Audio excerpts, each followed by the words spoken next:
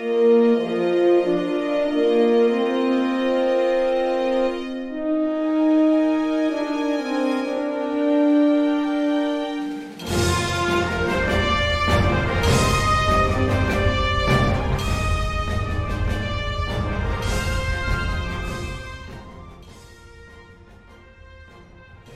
give me a chance to look. Yeah. So Jim, I just want everyone to know that I'm so horrible, and I don't know, psychosis perhaps, that Jim had the Beastie Boys book upside down, and I couldn't watch this entire video cast with that. It would have driven me crazy. Sorry about that, Jim. No, man, that's all right. I'm the kind of person that every time I go by the Spice Rack, I put labels on it with names, and I got purposely square containers because then it should be scientifically impossible to want to have them like flipped upside down.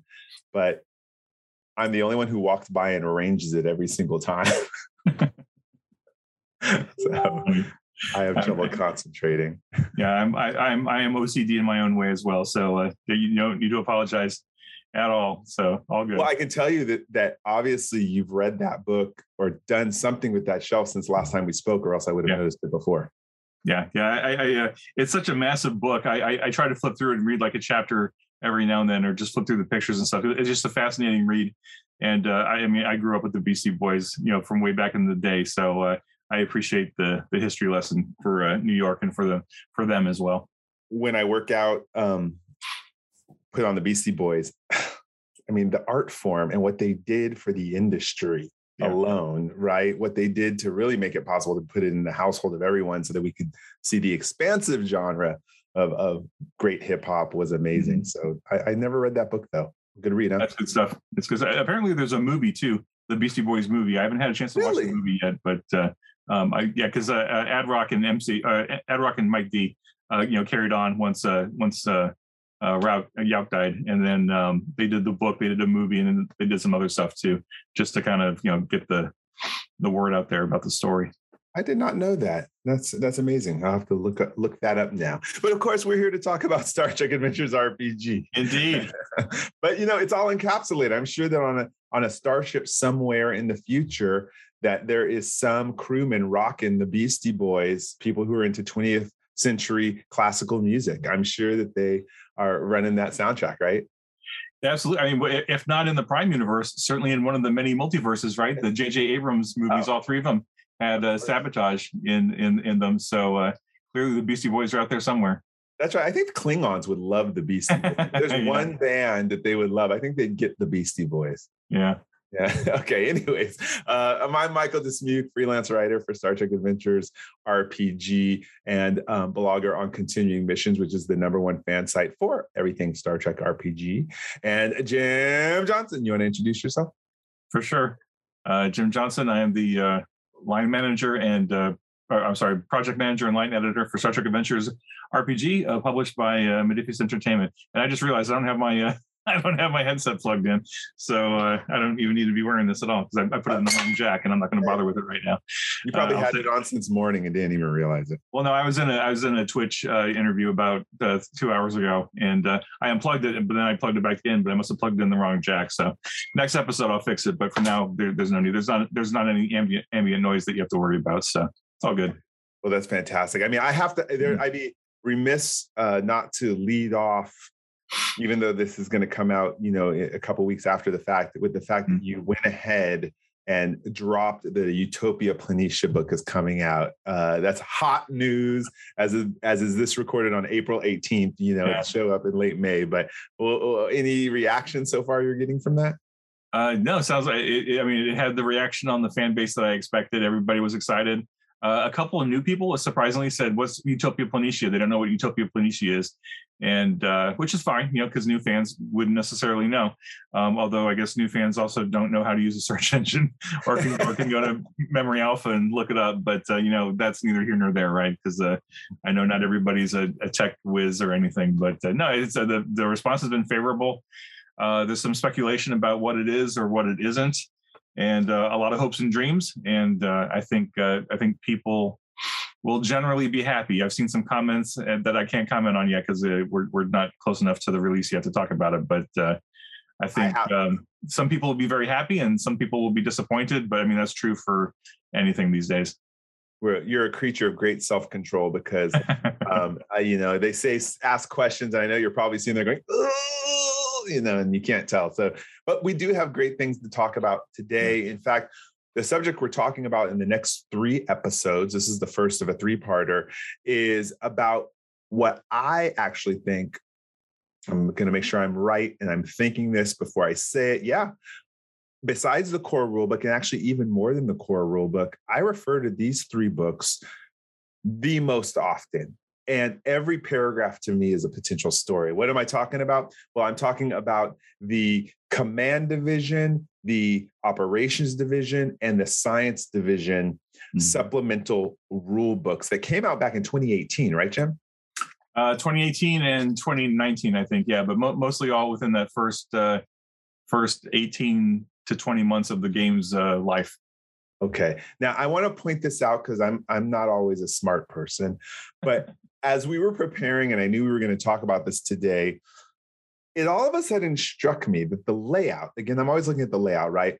And the way you lay out in a character sheet or on a ship sheet, you have, command con, you have security engineering, and you have science and medicine. Mm-hmm. And those are the books. That's how they divide up. And I was like, was that on purpose? Did you? Okay.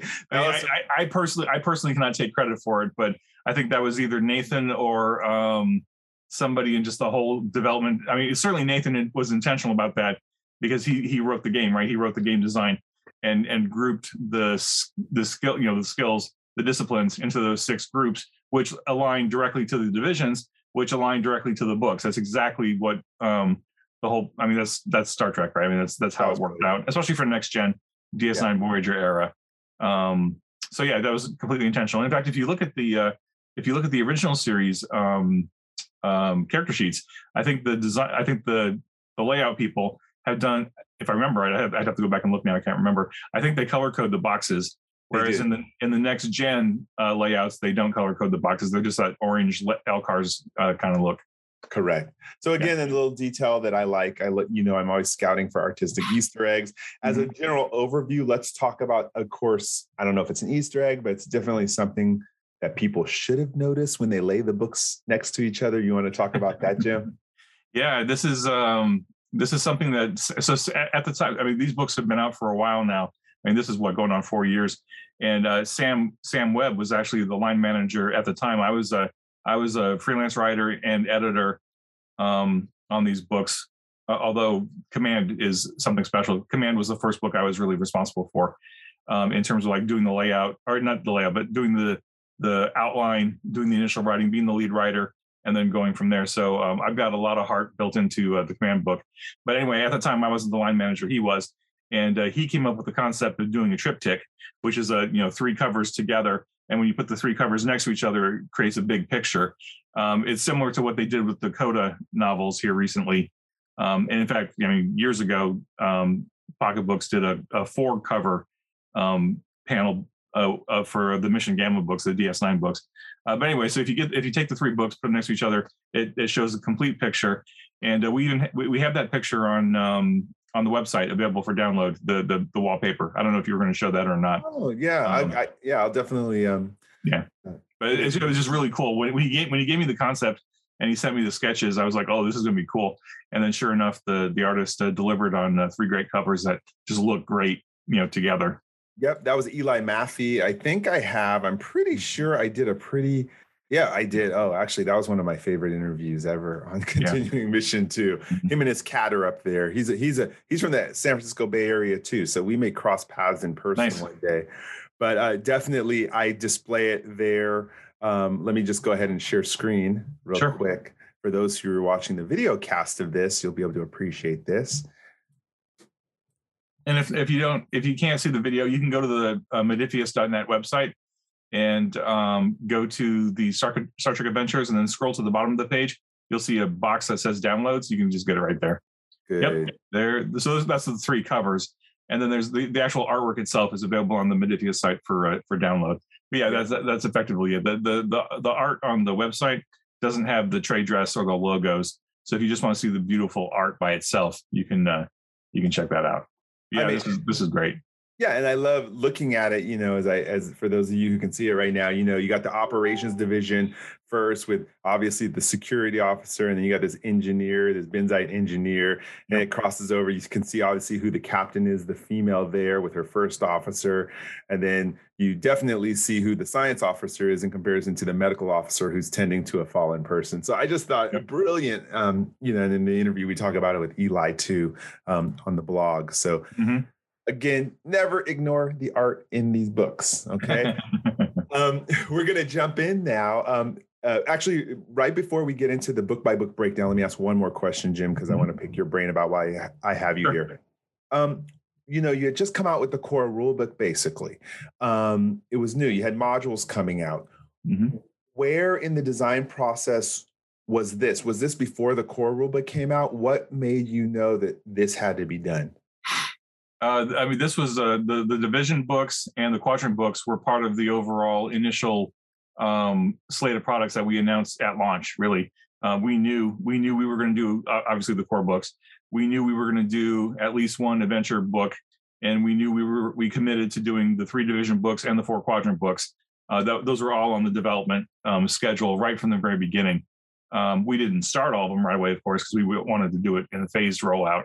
But I started working on the command book. It must have been the fall of 2017 after the core book launched. I think we went into it, and we had a little bit of help because some of the stuff, especially in chapter 5 of the command book, specifically the command book, some of this stuff would have gone into the core book, but the core book was so big already that we didn't want to release a 450 page core book. So we held some of that stuff back for the command book because we knew we were going to do the command book.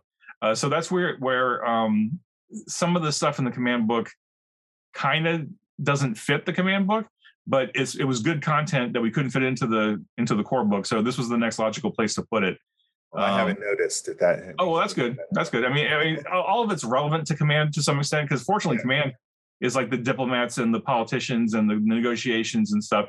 And so the whole section about social conflict and the sidebar about telepathy, and there's a couple other bits and bobs in here, kind of fit the whole command thing. It's certainly better than operations or science. So, we made it fit, and, I did a little creative editing just to try to, bring it into shape a little bit. But yeah, for the most part, all these books were on the schedule right from the very beginning. Once we released the core book. Yeah, one of the things I look at after I got through my first read of it and sat back and all of them together, I was like, wow, this is like a course. If you were to go to Starfleet Academy and get your curriculum, this would be the curriculum. And after you read through the curriculum book, which track you want to study. So now we're going to just jump in and we're going to start with the command division. The command division would be command officers and con. I'll speak just to TNG era right now. These are the people who wear red generally. In TNG era, it's actually totally flipped upside down if you go back to the original series where the command is in yellow and the con is in yellow too. So I have my theories about that, why those colors got flipped, but I'll save that for a writing project. So let's go through. We're going to go chapter through chapter, just like we did with the Player's Guide, the Game Master's Guide, and the Shackleton Expanse, because we want people to know what's in here and how to use it, and what we can reference. So let's start with the introduction, Jim. You called the introduction "Lead by Example." Talk to us about the meaning behind that. Sure. I mean, so just to set the context here, like, in all my 30-odd years of RPGing, Star Trek specifically, I've ended up being either the captain or the first officer, more often than not. Partly because I tend to be the person in my group who has the most Star Trek knowledge, and so it's just easier to be the command character and have that knowledge because you can just kind of spout stuff off, and the rest of the players will get it, and they'll trust you as the trusted expert in the field. But anyway, so between playing just a ton of Star Trek and in my day job being a leader at my day job, like I've got all this leadership knowledge and skill in my head, and it all translates super, super well to Star Trek, right? Just being a good, effective, communicative leader in the mold of Kirk and Janeway and Picard, and just like all these iconic leaders, Cisco, that we have to watch on the TV show. And I knew, like, even though I was just a writer on this book, like I knew that Star Trek Adventures was something different for an RPG, right? It was a very different feel than other RPGs because it's more of a storytelling game. But I knew that I am super passionate about encouraging everybody to have a captain be a player, right? Like the concept of an NPC captain just drives me crazy because there's so many great things that you can throw at a player character as captain that gives them great opportunities for drama and storytelling and stuff, right? So anyway, I just try to like put all that in here. Like, okay, if you're a player character and you're the captain, like, what do you have to, like, how do you do that? And like the best way, like the best leaders lead by example, right? They'll delegate authority when they have to. They'll tell you what to do when they have to. But 9 times out of 10, your best leaders are the ones who are going to be willing to do the dirt right there alongside you, right? They're not just going to stand in the back and tell you what to do. They're going to be right there on the front lines with you, getting the work done when it has to be done. And I think, leading by example is just a great example of that. It's not just, being a Boy Scout or whatever, but it's just good leadership. And I think to a certain degree, I know this might be hard for a lot of players to get, but like sometimes when you're at the game table, you need to have a leader. You need to have somebody who will make choices and make decisions and carry the game forward, right? Like you don't want to have a bunch of people sitting there around the table in analysis paralysis, right? Not knowing what to do. It's like eventually someone's got to make a choice, whether it's the first officer or whoever's in command of the away team or something. But ultimately, the captain's the one who's going to be kind of like driving the crew along because that's their job. Right. And the captain doesn't boss around all the time. Sometimes the job of the captain is to trust that they are surrounded by experts and give like you said, delegate the power and the decision making to these professionals. So, okay, good. So that's the opening of this. We know, again, I love always talking and reading through the insets of all of these. There's letters to home, there's different characters, and a lot of these are Easter eggs. So if anyone wants to go and figure out like, what's this person who wrote this letter to home, they could always go Google that or Memory Alpha that and see that there's so many Easter eggs throughout this book. What I like about it, it gives a framework for the psychology behind your chosen profession or your chosen track. So these are always nice to have in here. Did you write all of them? Gosh, I wrote a big chunk of this book. I think I wrote almost all of chapter,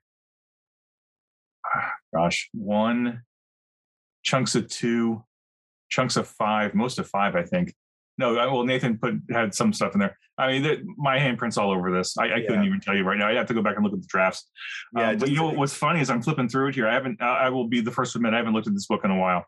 Partly because a lot of it's ingrained, but part of it's also just because I'm busy working on new stuff. I haven't had a lot of opportunity to look back at the old stuff. This is interesting. Like, here's an Easter egg for you.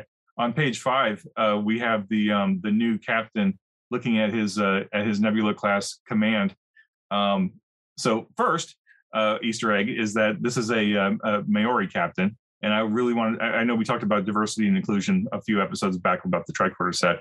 This was my first opportunity to write this was the very first art brief I ever wrote for Star Trek Adventures. And I was like, I absolutely want to get more diversity and inclusion in this game. I want a Maori captain, because I figured, why not? That would totally make sense to me. And, so far nobody's called me out on it or told me I'm appropriating any culture. But if there's any Maori listening, if I did you wrong, if I did you dirty, please tell me, because I will apologize publicly right now and frequently. But I feel like what little I understand of the culture, I certainly am no expert, but I feel like that culture would be alive and well into the 24th century. And I am confident that there are people in that culture who would absolutely join Starfleet and go out to the galaxy and do shit, stuff. And of course they'd be a captain. Why wouldn't they? Right? It's equal opportunity for everybody. So that was an opportunity to do that. So the second piece, though, is this personal log that's underneath it. I think this was just a happy accident of layout where I wrote a sidebar personal log tied to that artwork, and we managed to get it on the same page. Right. Wow. So you can see the picture of the captain looking at his ship. And then there's a personal log of him talking about his first day on the ship. And I was like, oh man, just looking at it now, I was like, oh shoot, that worked out really nicely. I have my dreams too, because whenever you put these pictures in here, these boxes, I actually try to create stories off of them. And what's cool about that personal log, there's 3 people mentioned in it, right, who are actually part of the crew. And I'm like, wow, if I had 3 players three people who wanted to play, I'd be okay, someone play the captain, someone play the chief engineer, someone play the XO, and let's go on this adventure. Let's see what how fun would that be? Yeah, that'd be amazing. I mean, it's just so cool because like you said, you've already got built in. Because like I'm all about character, and I know you're all about character. But like the more I can even just dropping in a character's name, right? That's a huge piece of it, right? Yeah. Like the instant you put a name on something, it becomes more real, as opposed to just like, oh, you're the nameless red shirt in the back. But now you're you know, Ensign Alejandro, and now you've got some history, and now you got some stuff that you can start building on. So I mean, USS Dunbar, right, with Commander Tess and Chakul, the chief engineer. I mean, is that a Klingon? Is he a Klingon chief engineer? We've seen that before, actually. Well, at least a hybrid one. But yeah, so again, don't skip through this. These pictures and these sidebars, which are put in here, they are stories. I know that even back when you had me write mission briefs, I actually use these as referrals so people can go back into the books and see the mission, see more expansiveness on this character because we're so limited by space. And I was like, I'm going to start using these sidebars because they give me a lot of information and can give players or game masters a lot of information and backstory. Yeah. So cool. All right. So that's just the introduction at this point. Let's jump into chapter 2, because there is a lot of meat in here. Okay, the first is a description, it's simple, of the command and the con department, but it also talks about and breaks down Starfleet Command. I know why I like this, but let's hear from you why you really like this chapter and how you would use it as a game master or player.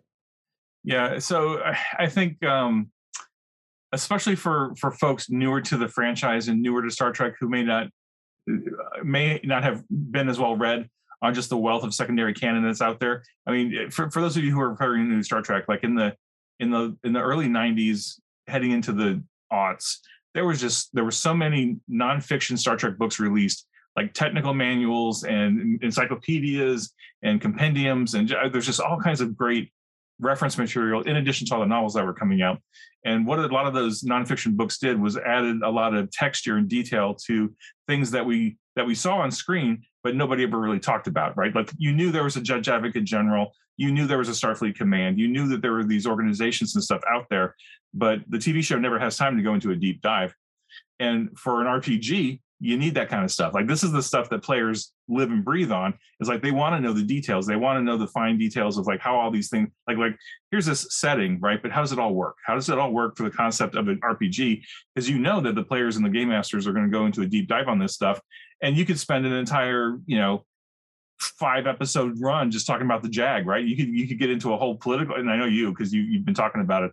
You could get into a whole legal thing back and forth and spend half a season on that. And like if you don't have at least some basic understanding of how it all works, that you can't get from the TV show, really, you kind of have to fill in the blanks. And so this is ultimately, this chapter is all about filling in the blanks. Like what does it mean to be in Starfleet? What does Starfleet do? What are the organizations of Starfleet?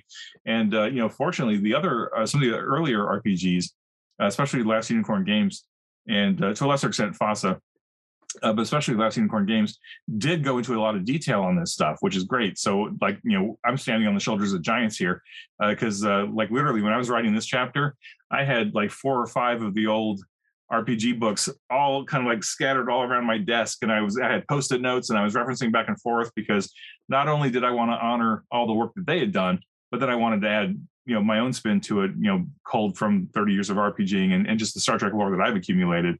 And my opinion, of course, I mean, all this is opinion, right?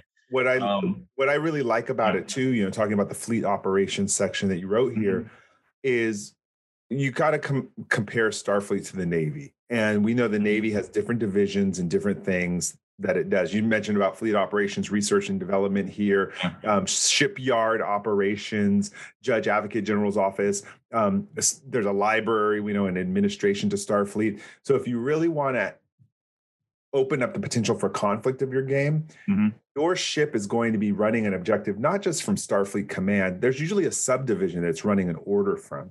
And sometimes you can come into conflict with another division. If all of a sudden Section 31 shows up while the Department of Temporal Investigation show up, while you're doing a Starbase operation mission, who do you report to? And that we were talking about the legal debates in our game, that creates a legal issue. Well, who has authority here right now? Who trumps who?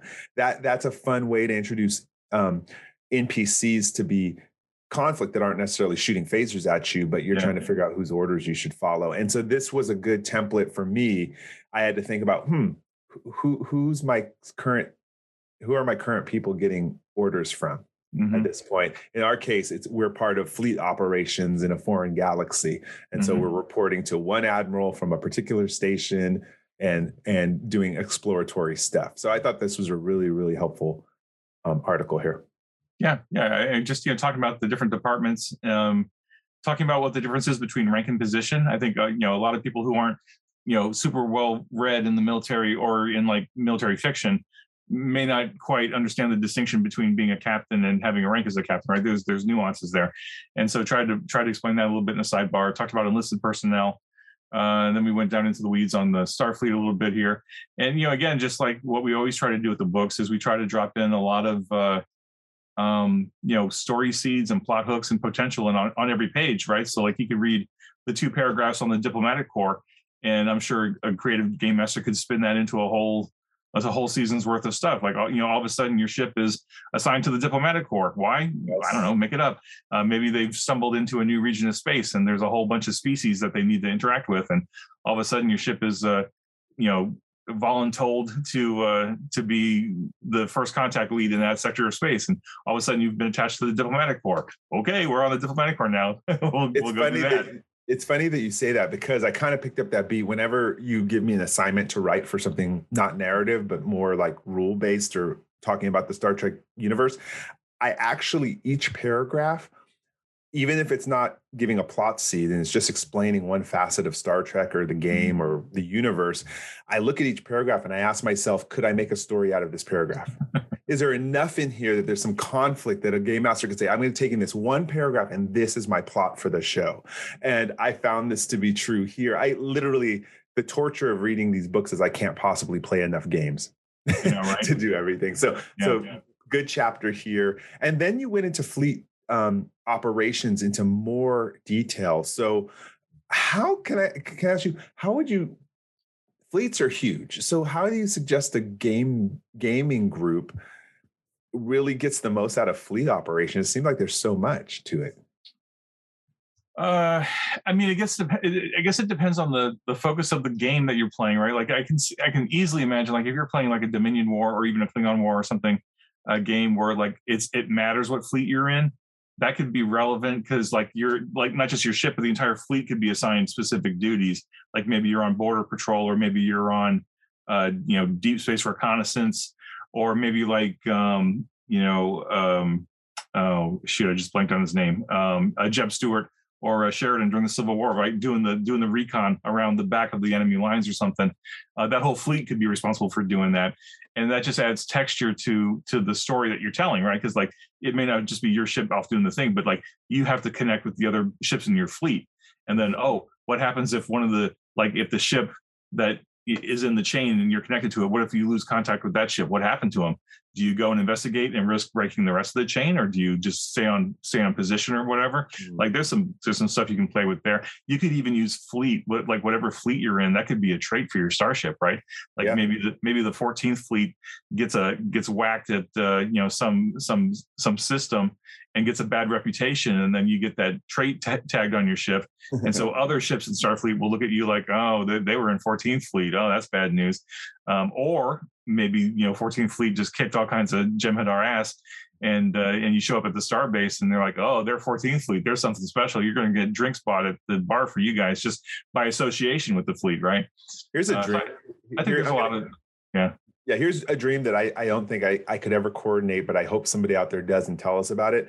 It would be cool if, say, you had 5 players and each player has their own ship and they rotate through episodes of this fleet story. And each time they get together to play, you're on a different person's ship. So you're a captain on one of your ships, but on the other 4 ships, you're in different positions. And so you kind of rotate through the captains and have some sort of huge story about how these 5 ships are doing some mission or something. That'd be that'd be technical, but it'd be kind of a fun way to see people play the game like that. Yeah, Michael, I think there might be a couple of Discord groups doing something like that. I'm not sure how well connected they are. And I'm not sure if there's like a big meta story tying them all together, but there might be a couple in there. But, if not, we should talk to Al sometime about this, because I know Al has done convention or has ideas for convention experiences where like multiple tables are playing different games, but they're all connected somehow. Al Spader, and I think that would be really cool to see how that could come together, because like, there's just so much potential for that, right? Especially with virtual gaming now. You could have, like, if we were really smart, and not smart, but like really creative, and we could figure out a way to like write a mini campaign where you could have like, 20 different ships, 20 different groups doing their thing, but they were all connected to a bigger story, and somehow figure out how to coordinate all that. I'm going to send you a pitch about that, actually, because I actually have been thinking a lot about the mechanics on that. We'll get to that another time, but I won't talk about it here so I don't spoil it. Yeah, that's cool. But but this, even just riffing off this, like looking at this one chapter about fleet operations, that was the point of this chapter, is like to throw all these ideas in here and to get game masters and players thinking like, oh, what can I do with that? How can I fold in fleet operations into my game? How can I have an episode start with some random admiral either showing up on the ship or sending a communique to the captain saying, okay, you've now been assigned to my fleet operations XYZ. You are now commanded to do this, this, and this. And, what happens if that's in the middle of the season and the players have already invested in some other thing, right? Yeah. And it's like, oh, wait, we've got this pet project, and now you're telling us we have to go over here. Oh, darn it. Now there's that little bit of tension, right? And it's like, how does what we're going to do? We're doing this. We're not going to do it this show, but we're going to do it in an upcoming show where I'm going to grab me, you, maybe two others, Al or Aaron. And what we're going to do is we're going to each be given 15 minutes, and it'll be banter, but any one of us can pick a random paragraph from one of these books, and we have to do a session 0 in 15 minutes about what it is. That's going to be a fun RPG challenge. Okay. That would be super cool. And I know we're riffing, but it would be really neat if we could grab one or two people off the Facebook group or one of the social channels, just somebody new, just to get a new set of perspectives in here. Yeah. In fact, what we should do is me and you, and then two fans. Yeah, that'd be cool. That's a good idea, because we're about fan service, a continuing conversation. Absolutely. And the point is really to let people, I want people to get loose and just understand, take a paragraph. And I'm telling you, I could take any one of these paragraphs or any one of these inset boxes and do a story. And we're going to start having to prove it to them maybe once a month on the show. So, I'm 100% for that. Let's do it. Okay, cool. All right. So now let's move on to the judiciary, which as you said, is one of my favorite things, is Federation law. I have issues with Federation law. I have issues with the Prime Directive. I have issues with General Order 1. And so that's probably one of the reasons my game centers around a lot of legal issues. I appreciate this chapter made a difference for me early on, because I needed to get an understanding of what the legal procedure is when an accusation is made against an officer. It's not like you go to court and get arrested. There is procedures and protections in place. You have representation. So I really love this chapter. And like I said, even though this is only 3 pages of action, it created many episodes of game for me. So what's your take on it? Yeah, that was the whole point. Now that I'm looking at it again, I'm remembering all this stuff.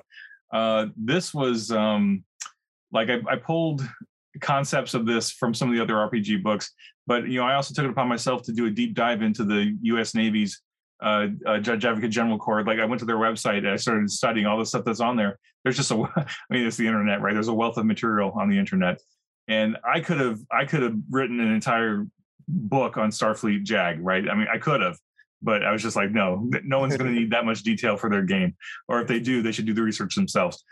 So I tried to hit the highest, like the 20,000 foot high level overview of like what's important enough to put into a game. Like, I understood that filter, right? It's like, as a game master and as a player, how much do I need and how much is enough, right? Because certainly you could spend hours diving into legal procedures and crew discipline and all this stuff. So I just tried to hit the high points. And, again, just like everything else, we've seen plenty of court-martial episodes on Star Trek. They do boards of inquiry all the time. They always like to pit the 2 of the main characters against each other as prosecutor and defense. These are just classic. Next Gen original series had a few.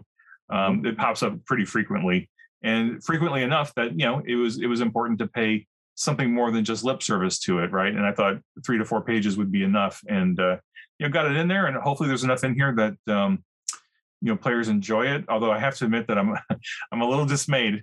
Maybe dismayed is too strong of a word, but like I read enough of the social media about this game that some of the groups out there like seem to get into court martials an awful lot. And I wonder if it's because the players aren't that familiar with Star Trek. And so they go off on this bend.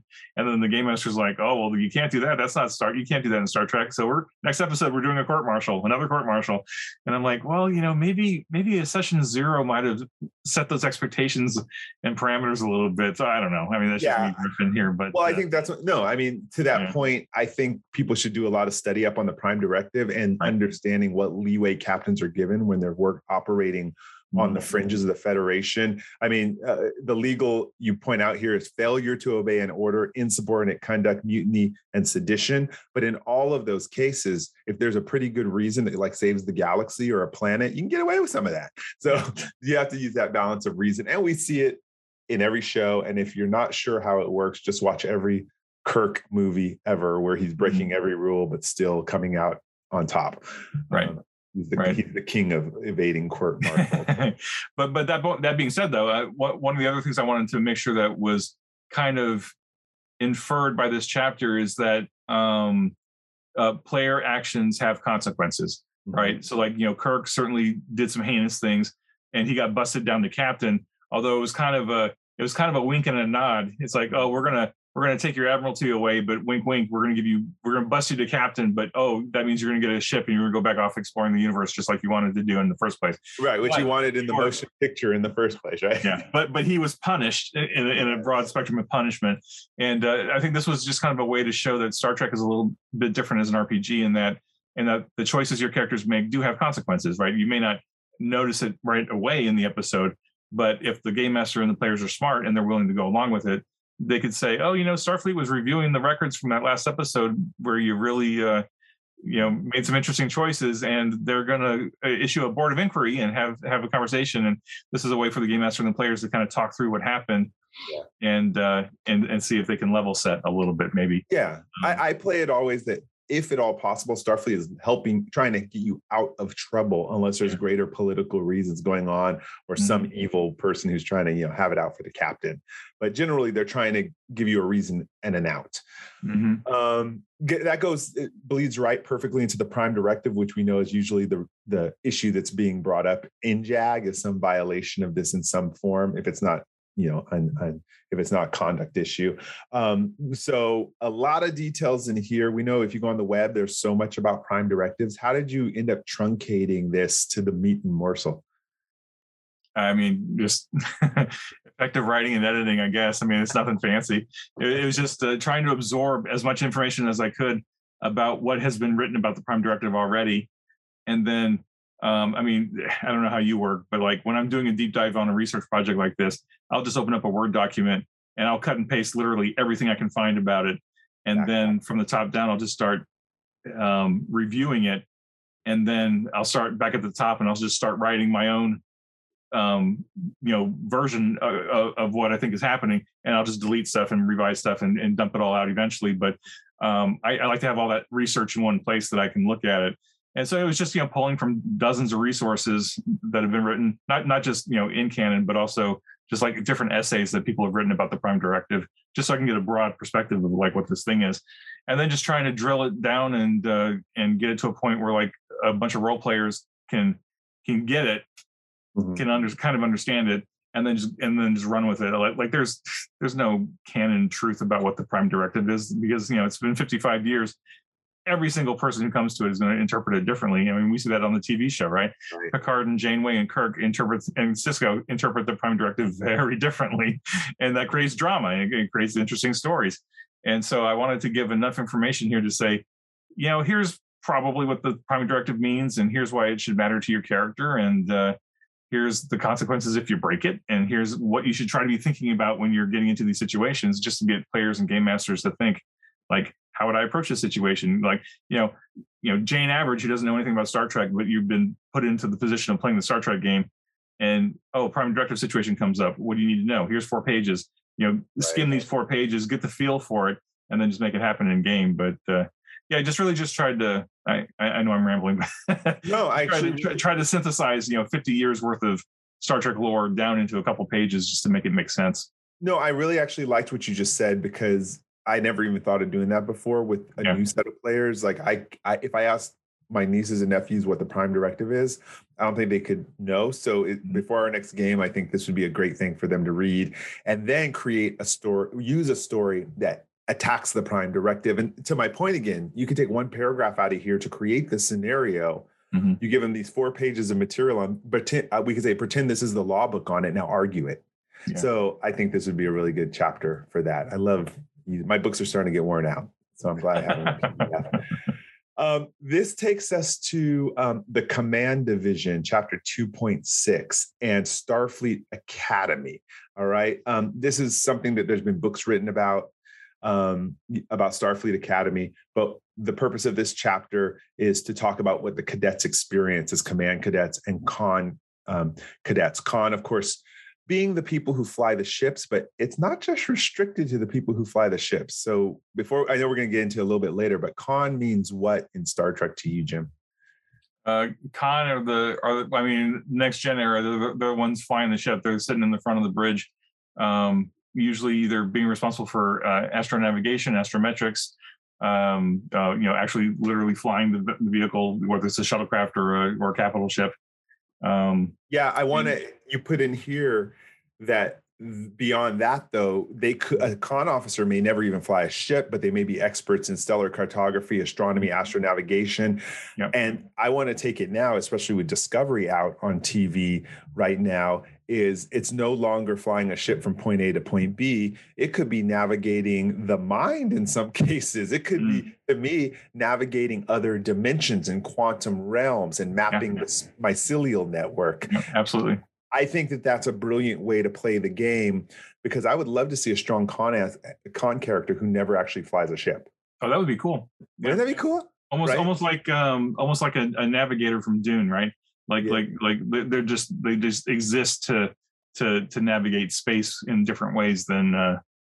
Exactly. I go back to your unorthodox mathematics focus. That they think in a different way, and they're able to navigate through subspace. It's like, so they're not going to fly the ship, but they're going to get down and give you that theory and these algorithms and hand that over to the con department. That would be, I see actually Paul Stamets as a con character, kind of. I know he's an engineer on Discovery, but as I was reading through con recently, I was like, wow, he's actually more con. He's navigating.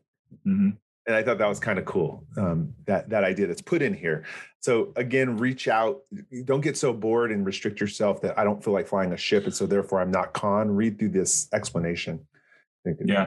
And this bit on cadets was also a way to kind of encourage people to play young officers, like play ensigns, play cadets. Don't just play the security chief or the chief engineer or whatever.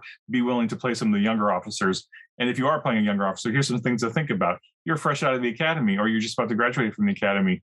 You are probably, fresh and full of eager and optimism. And here's things you're thinking about if you're in command or if you're in con, just to help with the role playing, right? Just to help with the character development stuff. And these cadets are not our normal college students. I want to point out that to get into Starfleet out of the billions of citizens in the Federation, to actually get into Starfleet, you're like 1% of 1% of the population. So you probably had some sort of skill, some high science, some great business acumen, some great command, natural leadership skills. You're the quickest person on your planet, the most agile. So that got you into Starfleet. So as a cadet, you may have a specialty that particular ship, out of the tens of thousands of ships out there, they may need your specialty. And they need the best of the best. And yeah, you're a cadet and you haven't passed your courses, but they actually need you to help with their mycelial astro migration project. So again, me and Jim could coach all day about how to make characters relevant, and including cadets. Yeah. Okay, cool. Wow. Okay, we're still in chapter 2, and now we're talking about starship operations and command officers. What was the purpose and your love for this chapter? Again, this is another one of those chapters where just trying to get down into the weeds a little bit about how does a starship operate, right? Like, I mean, this is like when you're on a starship, this is literally your home in the stars, right? And all the crew is on this thing. and you're out there in the galaxy doing stuff. And because Starfleet is a uniformed or a uniformed service, it's not a military. And I'm going to plant my flag on that and say it's not a military. And I know people will be really cranky about that, but whatever. So this organization has rules and general orders and a hierarchy, and it is a entity unto itself. And it's worthwhile for players, especially new players who are new to Star Trek and may not understand the service nuances. This was just kind of a way to kind of like get a sense of like, how does a starship operate? And I liked the parts that I really liked that I had to remember that are here. So I ended up putting a bookmark on it, both a post-it note and a bookmark, was ship diagnostics, which what's the difference between a level 1, 2, 3, 4, 5, and how much time could they take? Because that makes a really good part of the plot. If I need to slow the pacing on my group, I'm like, oh, sorry, impulse assembly leads a level 2 diagnostic. That's going to take a couple hours, and that could get me to fix them in a place so that I can move my plot along. And so I'll spend threat to say, you need to complete a level 2 diagnostic. And this gives me and they're like, well, what's that? I can cut paste and let them know what that looks like. And I also like the duty watches. I think what's funny is we always assume on a ship that there's a 24-hour day. But I was thinking to myself, like, well, for Denobulans who like hardly ever sleep, if it was a ship of Denobulans, why are they going to follow a 24-hour day? And on their planet, they may have, every 72 hours is the rotation of their planet. So I really encourage players to put a human on a ship with a 72-hour day. And what does their job look like? Again, really making it as alien as possible and get people to break free of the constraints of how we do things. Yeah. No, great points, Michael. And I'll just add again, if the listeners haven't figured this out yet, right? I am all about the role playing. Like, I'm all about character. I'm all about role playing as a player, as a game master. That's what I really focus on. And when I'm playing a character, like, I want to know this stuff. I want to have this stuff so ingrained in my head that when I create I'll create a schedule, like a daily schedule, just like the one here on page 30, whatever. I'll create a schedule just so in my head I'll know what my character is generally doing at different points of the day. So if the game master says, oh, it's 1400 hours, opening scene is 1400 hours, Commander, you're off. What are you up to? Start a scene. Give me a scene. And if I have that, schedule in my head or in front of me, I can say, 1400s, Commander Delcourt is usually finishing up his duty watch, and he's about to go have lunch with a friend or something, and I can say, and we're walking into 10 forward, and the scene starts right there, and we can have a scene right away. Just because I know as a player, I've put a very minimal amount of effort into like figuring out what my day is. I understand the duty watches because the player captain has decided that we're going to be on, a 4-duty shift instead of a 3-duty shift. Maybe the captain has established his standing orders or her standing orders, and so just like in the microcosm of our game. Right. So it's a Starfleet game, it's a Star Trek game, but our captain has created some standing orders. I've got my duty watch. I know my schedule, and that just adds texture to the role playing, right? It's not just pulling stuff out of your head and making it up. It's like, oh, I've got a little bit of structure here that I can build stuff on. My entire crew has their duty roster. They have their scheduled day, and then I can always in Discord, you can hashtag and send them to the schedule. So I'm like, I need to know where your character's at. And then as a reminder, it's like, let me know. And that's kind of really, a fun way to do it. We have one character that only sleeps like 2 hours. So they get way more done. Cool. All right. And then we go on, and this chapter concludes talking about the different senior staff on board a ship. I find this extremely helpful because, we see for the first time, the first and the second officer. Did Kirk have a second officer? Yeah, that was Scotty. Scotty was the second officer, right? I don't remember if it was really like actually stated that he was the second officer, but I think Scotty ended up being the next in command more often than anyone else. I think Sulu may have been in command a couple times, but I think Scotty was probably the second officer, just based on because he was on the bridge often enough that he was probably the number 2 after Spock. Yeah, it was really Um, clarified in yeah, TNG, of course, with Riker, and then right after that, Data, right. the second officer, right? Yeah. And then on a Klingon ship, of course, then you can have a second and third officer too, or whoever murders you next is the next in line. So, right. so Chain of Command was really good on this. I have to remark on the artwork too, with the Tellarite and the Vulcan. Beautiful artwork on that page. Love the Elcars. Yeah, it's good stuff. And I love the fact that the Tellarite, even though they have a very unique facial feature, like you can tell this guy's worried, or this lady, whoever this Tellarite is, they look a little worried, and that Vulcan is just like clearly judging them, right? Yeah. Boy, that person's probably in for a bad day, I guess. Well, to me, a scared Tellarite makes me scared, and a skinny Tellarite makes me even scarier. And this guy is pretty skinny; he has no pot belly. So, yeah, yeah. So I think what's happening is been hit by some sort of beam that's aging him and emaciating him at a rapid rate. And, that's the story of this episode. Funny. Yeah. But yeah, anyway, again, this chapter, it's all about providing more texture, more detail for your character. And even I was starting to go down into the weeds here a little bit on mentoring, because I think a good leader is also a mentor. Mm-hmm. And I know that's a lot to put on a player of playing a XO or a captain. But I mean, honestly, that's, if you really get into it, if you really get into the Star Trek role playing and you really get into this game, that's where you could go. Like if you are just that personality who like sees potential in other people and wants to bring their best out, and you can help them, you can mentor them and help them out, you're going to be a great candidate for a command position, whether you're a department head or a captain or an XO. And like, I know this is getting a little into the weeds, but no, I actually like. There's just so many practical life skills that you can learn from playing Star Trek. That's why I tried to get into this chapter, was that there's just so much you can do with it beyond just throwing some dice and having drinks and snacks with friends, which is perfectly great. But there's so much more that you can do with it here. Well, watch it. I always like putting my dreams out into the universe, because you never know who's going to hear them, right? And so imagine if Star Trek Adventures was used at a leadership conference, where people come to the conference to play for 2 days just to pick up leadership skills, and people are running these games, and these professionals. That's a great format, because people tend to let their guard down when you play with them. That's the point of gamification, right?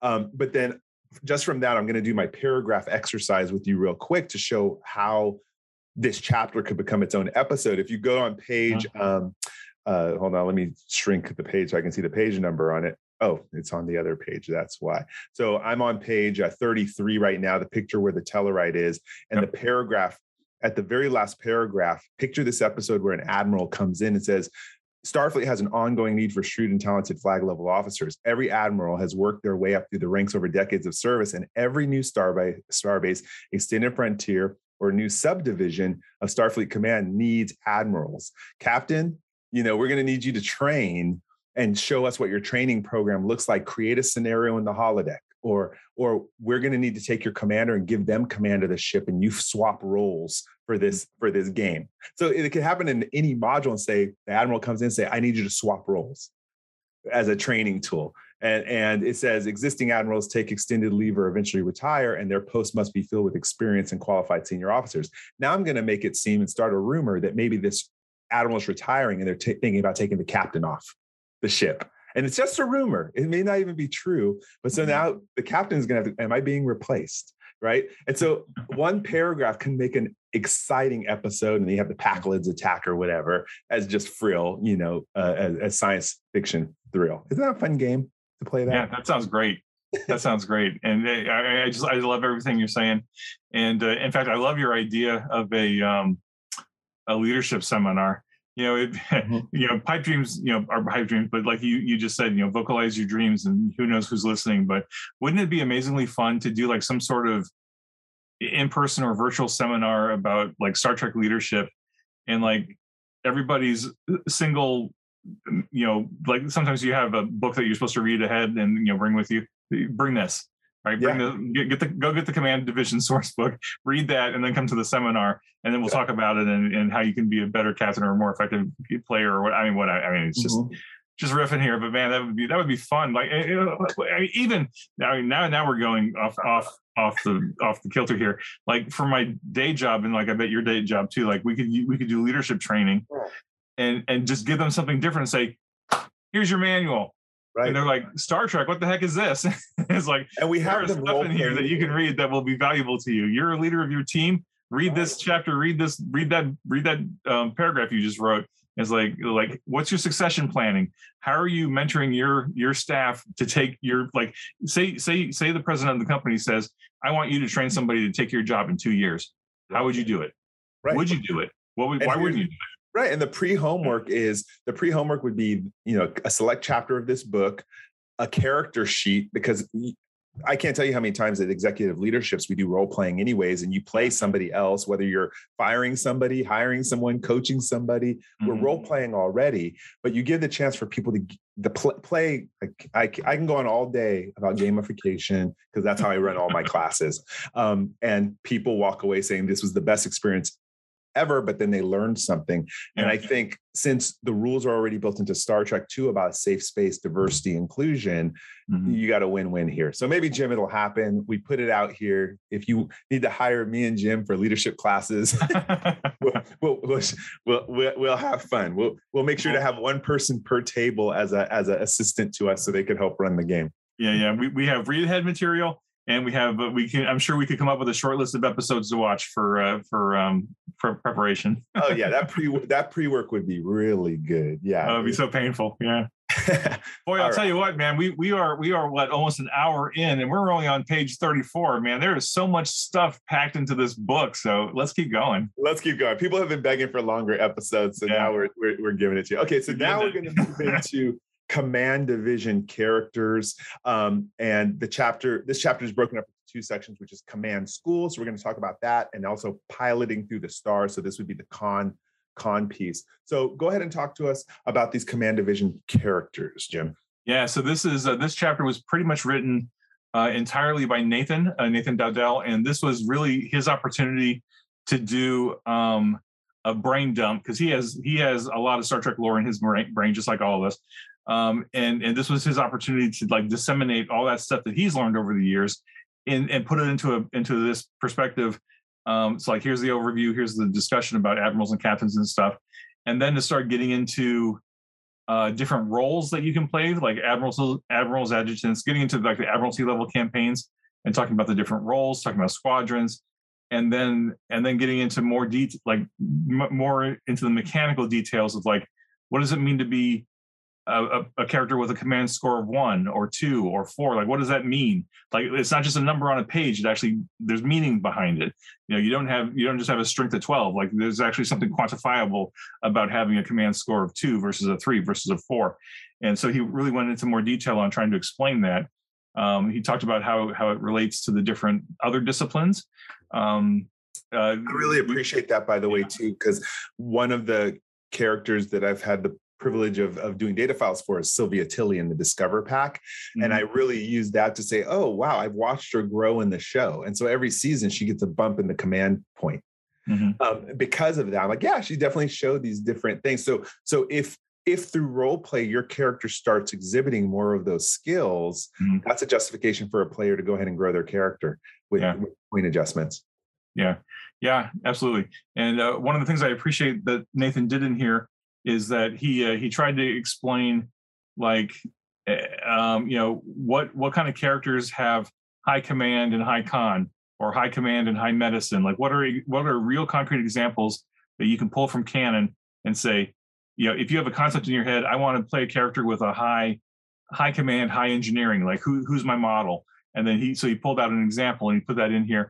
And so we tried to make sure that there was a really clear example for each one, so that as you're thinking about your character concept, you can be like, oh, I want to be kind of like Cisco, and Cisco had a really high command and he was also an engineer. So how does that fit? And then you can just kind of like, play with it and go from there. So I appreciate that. The other thing I appreciate is that he wrote this whole sidebar on page 41, and going into a little bit more detail on the life path and like how to specifically go through the life path focused on being a command character or a con character. Like, we'll get to the con characters in a few minutes, but just like, hopefully players at that session 0 will be talking about Star Trek, and they'll be talking about, like, what department do I want to play? Do I want to be an operations officer? Do I want to be security, tactical, con, science.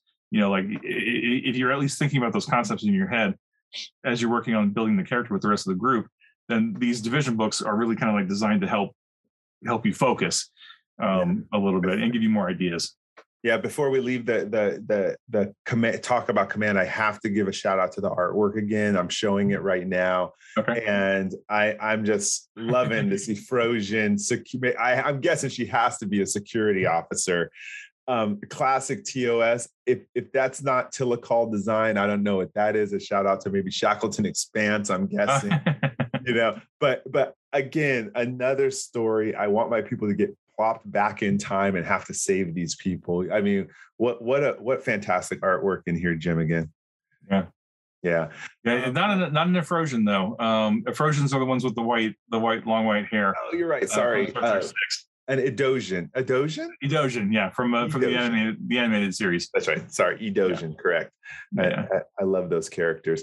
Cool. And so another thing before we go on to talking about Khan, I love under the characters on page 38, it gives a military name description to admirals, adjutants, strategic operation officers, intelligence officers, fleet liaison officers, diplomatic attaches. And what I like about that, Jim, is maybe you can't play that character right now because maybe, you're on the ship as an XO, but maybe your last assignment was a diplomatic attaché. To what people? To what government? Oh, and now this current mission, all of a sudden, a bridge you burned is here. Maybe you messed up as a diplomat and now you're an XO on a ship or a security officer. So I love when people are career pathing and kind of building up their background. If you're interested by intelligence officer or fleet liaison officer, then make that part of your past if you can't play it now. A game master like myself, believe me, you're going to relive that job at some point.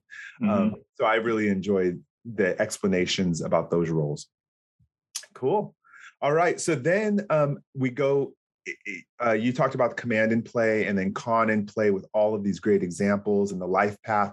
Another thing that, of course, is my favorite thing, Jim, is command focuses.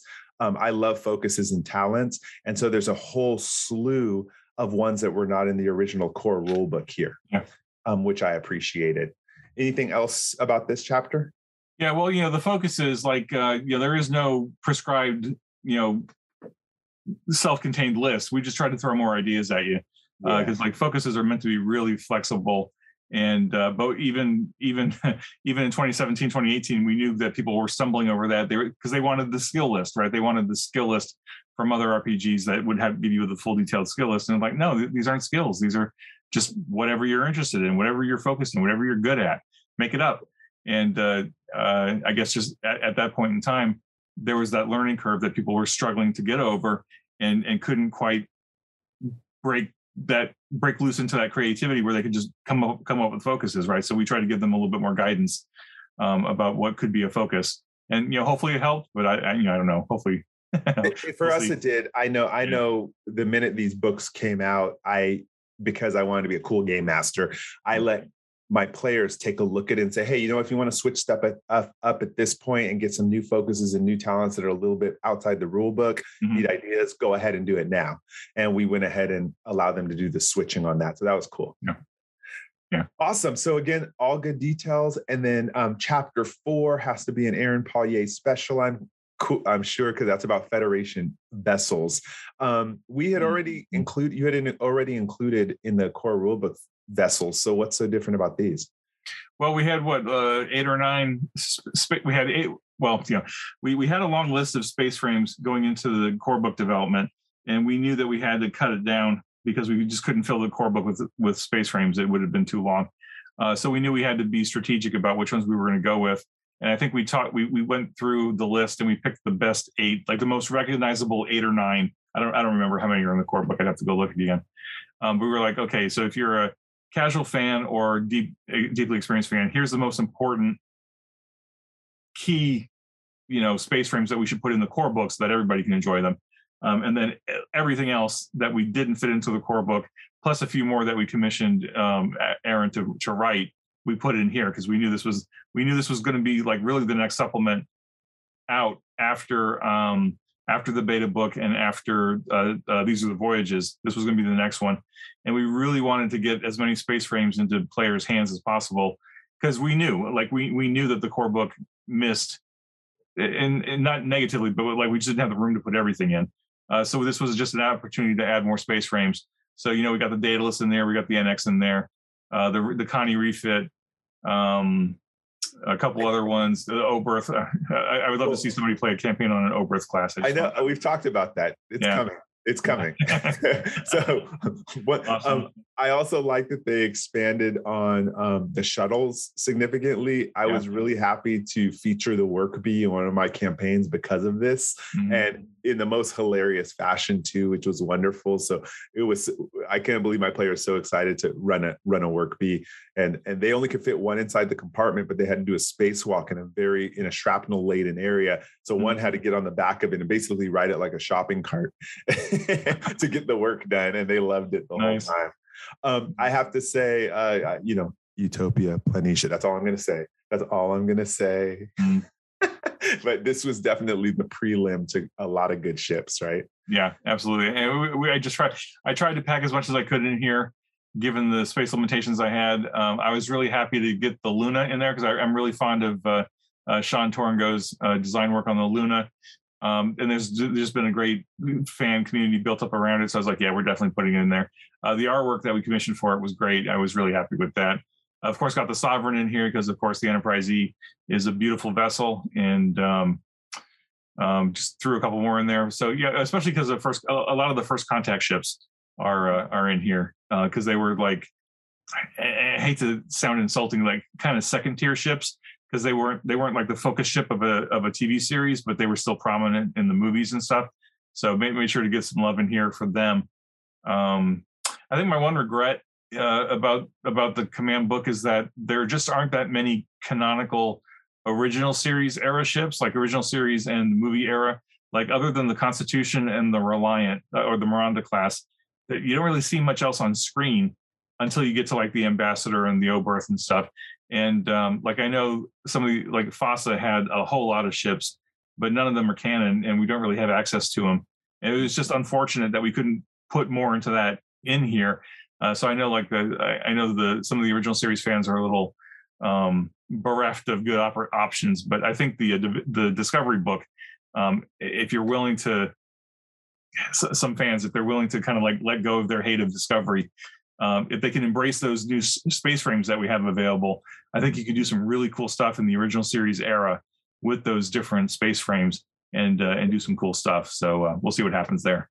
Yeah, I notice people really can get into space frames when they can visualize them strongly too, which is why the explanation alone doesn't do it. A picture has to be there. Yeah, and that was a pet peeve of mine, is that, and I think I didn't really appreciate that until this book, because I really kind of like, a lot of my RPG developmental ropes were learned on the command book, and this is where I had, like, developing the outline and working on the book with Aaron, on this chapter with Aaron, like I had high hopes of like, we're going to put all these space frames in here and all these shuttlecraft and all this stuff, and each one's going to have a piece of art, and this is going to be awesome.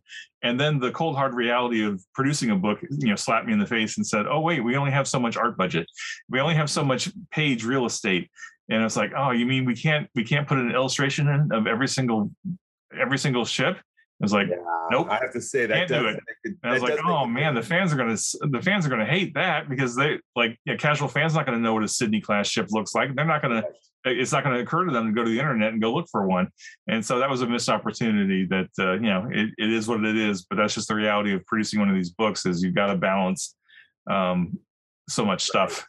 Yeah. Well, again, I can still say, though, what is the value of it is the narration about the overview and the capabilities is totally cut and pastable, meaning that you want to sound good. You want to talk about why you selected this craft, or as in our game, we play with Discord, or if you're playing around the table and you want to set the scene, you could read through the capabilities of this craft just to start painting a picture of what it is. And then on the internet, you can always Google what it looks like. So that's possible. Yeah. All right. So then go ahead. I want to give a shout out to Aaron, because I'm not sure we mention him often enough, but we should. Right. He puts so much detail into these overview and capabilities chapters. Like he puts so much detail in here. Like sometimes the detail's too much and I have to edit some of it out because he really gets in. Like, I mean, this is his passion and he really gets into the weeds, and which I love. Like I love this kind of detail, but for the practical purposes of a book, sometimes it's too much. But like what you were saying before, where you could just grab a chapter or grab a paragraph and run a whole story off of that. Like all these capabilities and overview paragraphs, like I read those. And like as I'm reading it and as I'm editing it, I have to catch myself because I'll start spinning off my story. The stories will start spinning off in my head about, I could run a campaign on this kind of a ship. And what would it do? To go blah, blah, blah, and it would do all this cool stuff. And it's like, oh, wait a minute, I have to edit this. Well, that's exactly why I like it, is because it's just unbelievable to me that he can come up with so much variety endlessly and not cross over each other. I don't know how the man does it personally. Mm-hmm. Yeah, so. It's great. It's just fun stuff. It's getting into the weeds and the greebles, a little bit of starship design, which is fun because I appreciate it. And what I do appreciate about Star Trek Adventures as a game system and the way we've decided to present ships is that it goes into the weeds, but only up to a point. Mm-hmm. Whereas like if you look at some of the older RPGs, like there were so many statistics and so many points and so many rules. It's just like, it was just painful to look at it. And it was hard to get any story out of it because it's just like raw numbers on a page. Right. And like, we're not building a tactical simulator here. It's just not that kind of game.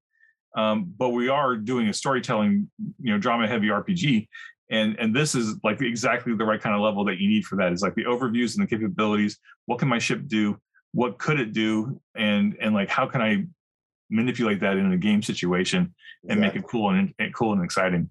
Yeah, I see. Just one last thing on it. Say, for instance, you have a con officer who's meeting an alien con officer who's not familiar with the Federation. You could say, hey, I want you to open up your scene where you're talking to this other con officer about your ship. Maybe you're showing it off. You guys are talking about capabilities and you just hand them this. And the next thing you know, they're saying, oh, well, this fighter was never assumed to operate on its own. The designers removed many of the original Courier design's warp coils to provide extra internal space. Boom. Imagine that as an opening scene. Yeah. And we do that, these cut and pastes.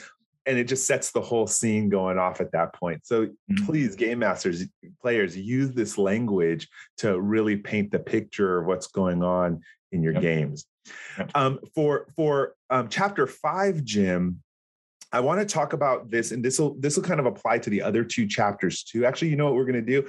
I want an overview on this one for the sake of time, and what we'll do is in another, when we talk about the security, operations division or science division, we'll do a little bit deeper dive on here, but talk to us about how game masters could be using the command department storylines, the con department storylines, why you put them in the book. I use them a lot. So that's why I want you to give an overview on it. You're talking about the plot components and stuff? Yeah, exactly. So the core rule book, got into this idea of plot components where it was just a way to help you develop some stories. And I just took that to the next level and said, well, okay, so I need plot ideas for command officers and plot ideas for con officers, knowing that this was going to be the template for the next 2 books as well. So I wanted to get it, quote unquote, right in the command book so that the other writers could develop it further in the science book and the operations book.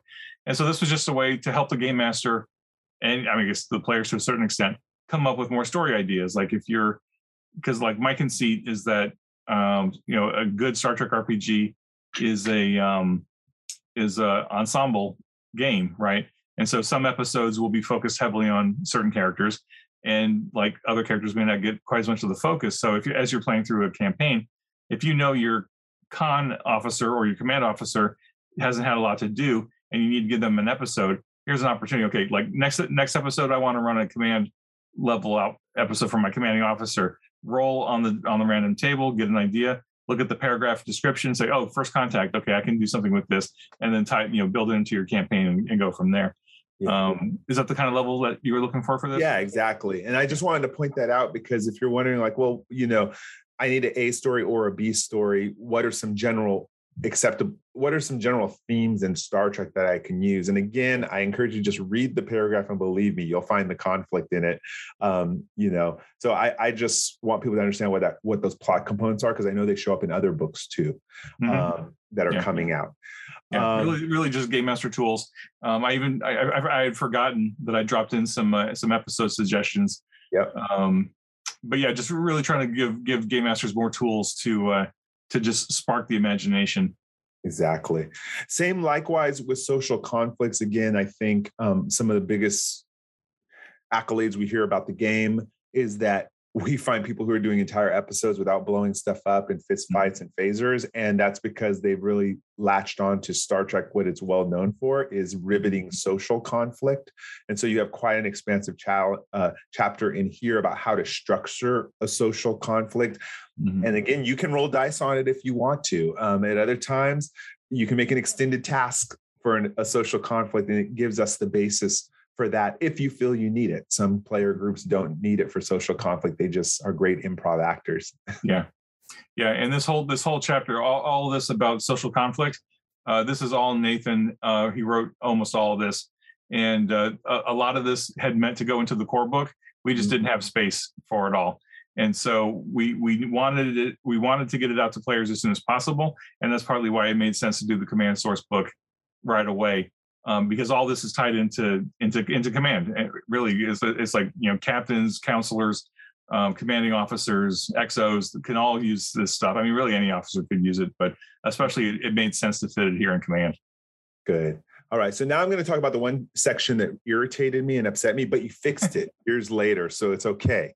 And that was 5.4 about star bases. I was like, how can you take something as extensive and complex as a star base and reduce it to 3 pages? I remember I was like, no, sorry. But I will tell everyone, spoiler alert, it's been completely fixed by the time you get to the Shackleton Expanse campaign guide, if you have it. So I don't know what, you just must have run out of room on this one.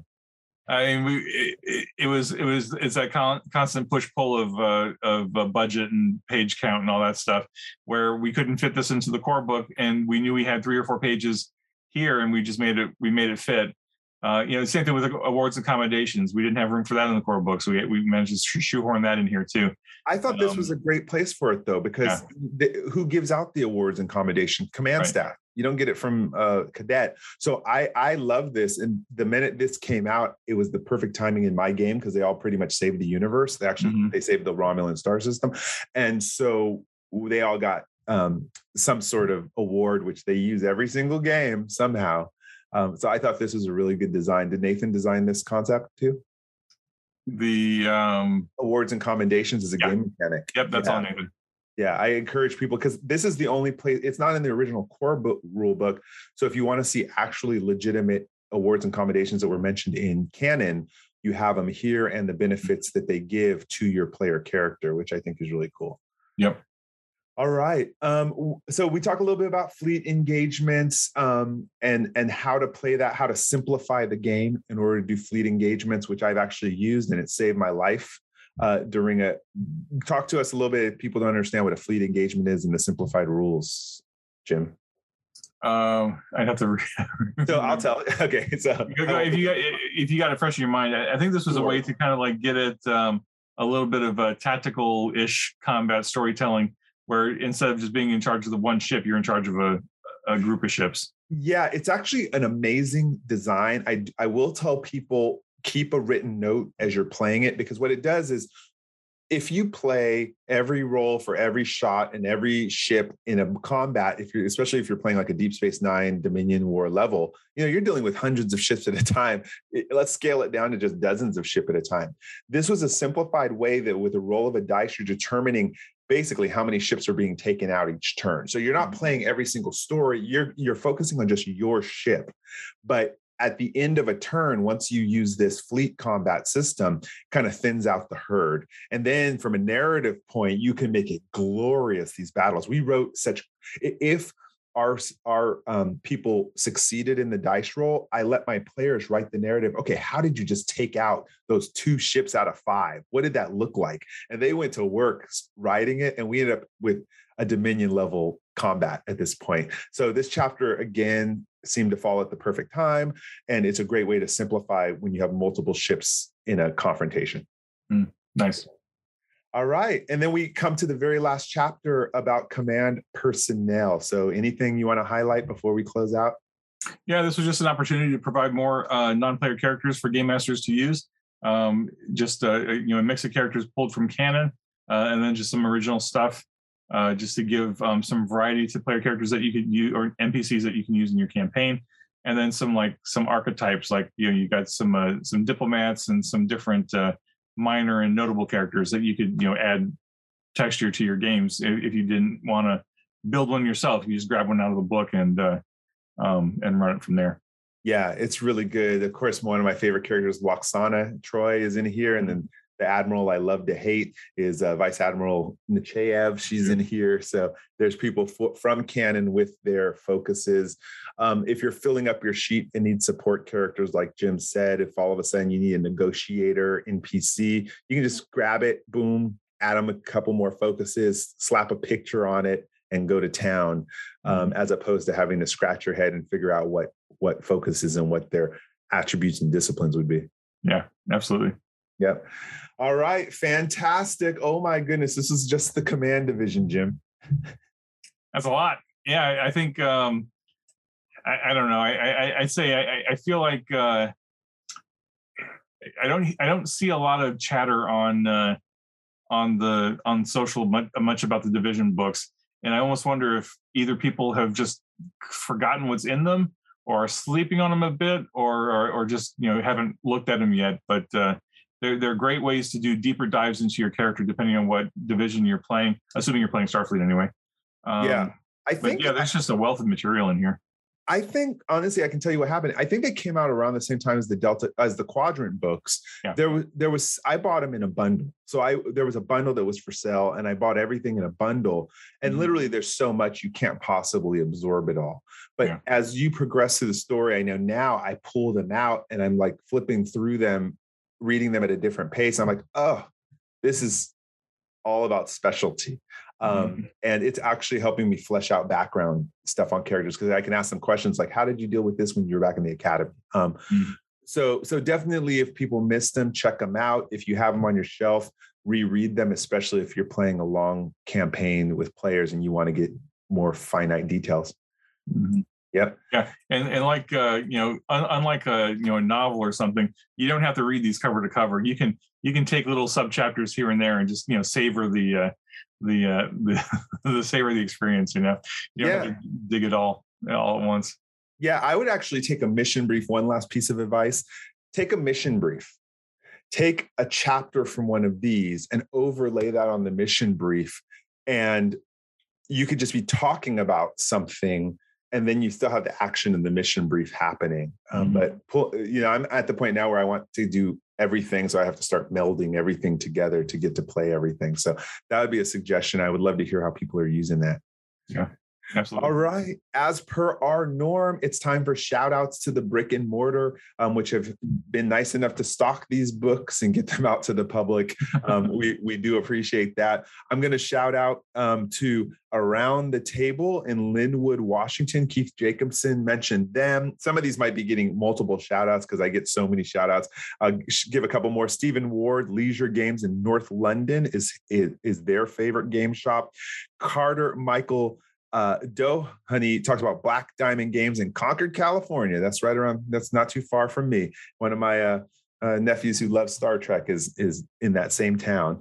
And I'll give two more. Guy Hudson, Patriot Games in Sheffield, United Kingdom is their favorite store. And finally, Jason Marden talks about, he actually shouts out 3 stores. So I don't know if he travels a lot, but he talks about Bolston Wargaming, Jack in the Box Ripley, and Escape Games. So those are shout outs this week to those brick and mortar. We love y'all. Jim, you want to give your shout outs or thank yous? Yeah, shout outs and thank yous to, really, this will be a big one, but like all the writers, developers, editors, etc., for all that great nonfiction Star Trek stuff that came out in the 80s and 90s that informed all the RPGs that I ran and all the RPGs that came before us. There's just so much great material out there, and all of it all of it found its way in one form or another into all these books. So just thanks to all of them for giving us the opportunity to take their stuff and expand upon it. So thanks for all that stuff. All right. Another fantastic episode of Continuing Conversations. For all of you who said our podcasts are too short, this is for you. For all of those who thought it was too long, remember you can listen to it in 2 parts, and then that makes it shorter. So you can still listen to it all. You can just break it up as you're driving in your commute or cleaning the house or whatever you do. Yep. Right. Great things. IDIC. Live long and prosper. Be safe. Be well. Talk to you next time.